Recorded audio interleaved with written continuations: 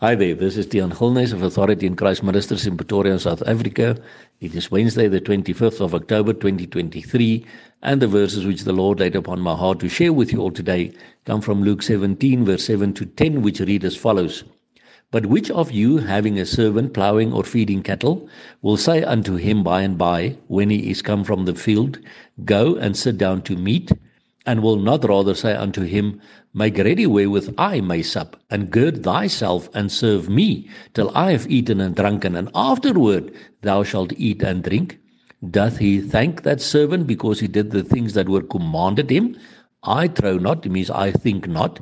So likewise ye, when ye shall have done all these things which are commanded you, say, We are unprofitable servants. We have done that which was our duty to do.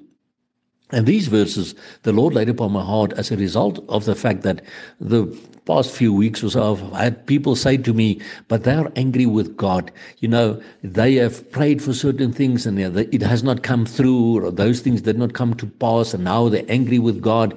God is not relevant anymore, or God does not come to the party, as one guy said to me, and he does not think that God, actually he thinks that God owes him something. My brother and sister, we must understand one thing. God owes you and I nothing. He is God. He is the creator of heaven and earth.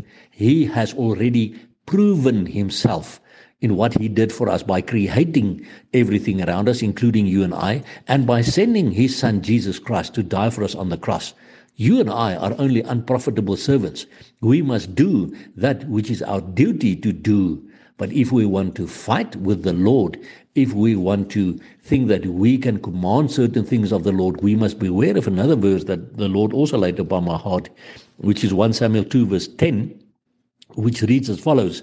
The adversaries of the Lord shall be broken to pieces. Out of heaven shall he thunder upon them. The Lord shall judge the ends of the earth, and he shall give strength unto his king, and exalt the horn of his anointed. So my brother and sister, beware that you don't become an adversary of the Lord by challenging the Lord or saying that he's not coming through for you or that he owes you anything. God does not owe you and I anything.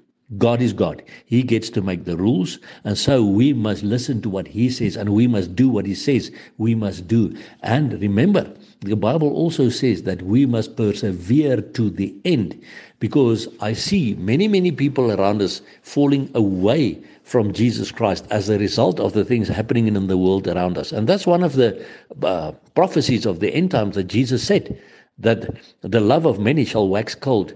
Please, my brother and sister, I exhort you, and I would like to encourage you to just hold on to Jesus.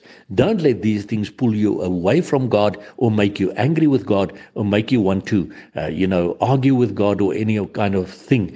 Don't become an adversary of God. It's not in your eternal, to your profit. Don't do that. Cling to the Lord Jesus Christ, because his coming is very close at hand. And that is why we keep on crying out, Maranatha, come, Lord Jesus. And remember, Jesus Christ loves you immensely. Blessings to you.